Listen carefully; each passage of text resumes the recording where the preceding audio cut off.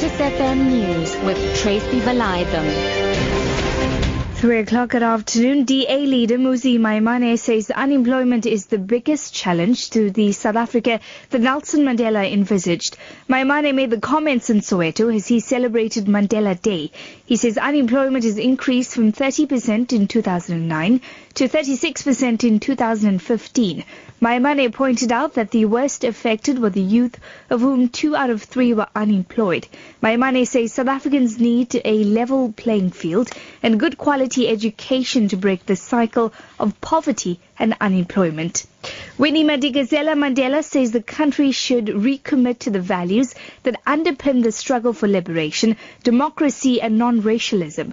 Madikizela Mandela hosted a lunch for the elderly in Soweto's Orlando West, where she has stayed since she lived with her former husband Nelson Mandela before he went to prison. We want to say to our people who express themselves sometimes very angrily about the difficulties the government is faced with in attaining those values we promised, that can we be patient and allow our country to take its course in developing to what we fought for. So we are faced with load shedding, xenophobia.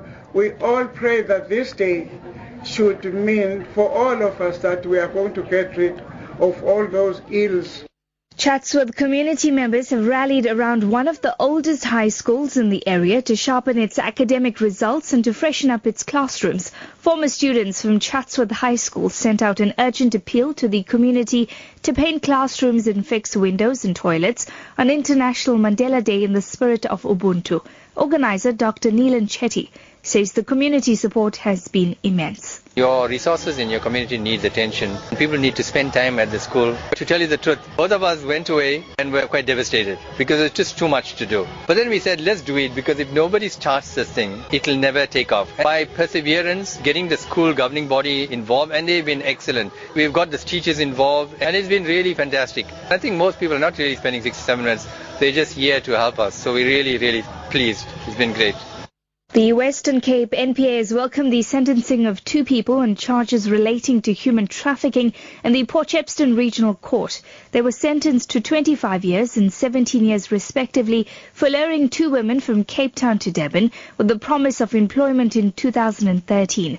On arrival in Port Shepstone, the women were taken to a house and told they had to work as prostitutes. They were rescued by police after 3 days. NPA spokesperson in KwaZulu-Natal, Natasha Kara, says human trafficking is a global problem. Accused 1 was sentenced to an effective 10 years imprisonment as well as a fine of 10,000 rand. He was convicted of 2 counts of human trafficking as well as 2 counts of kidnapping, benefiting from the proceeds of prostitution as well as keeping a brothel. Accused 2, which is Avina Norris, she was sentenced to an effective 6 years imprisonment, and she also was found guilty of the charges that accused 1 was convicted of, except for the benefiting from the proceeds of crime.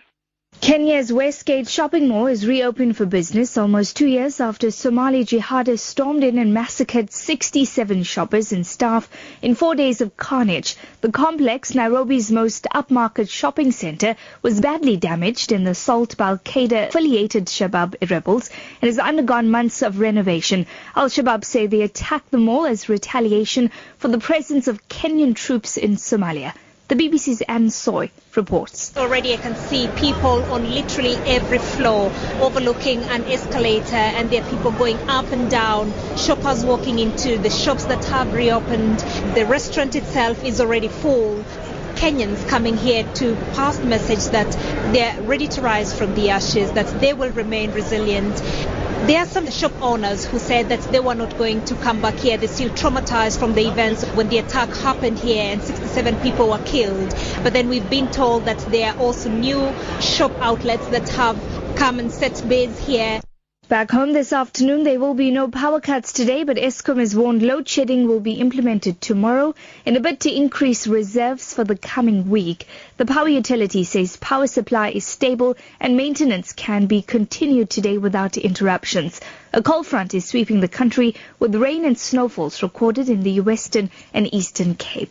Your top story this hour, DA leader Muzi Maimane says unemployment is the biggest challenge to South Africa that Nelson Mandela envisaged. For Lotus FM News, I'm Tracy Valatham. I'll be back with more news at 4.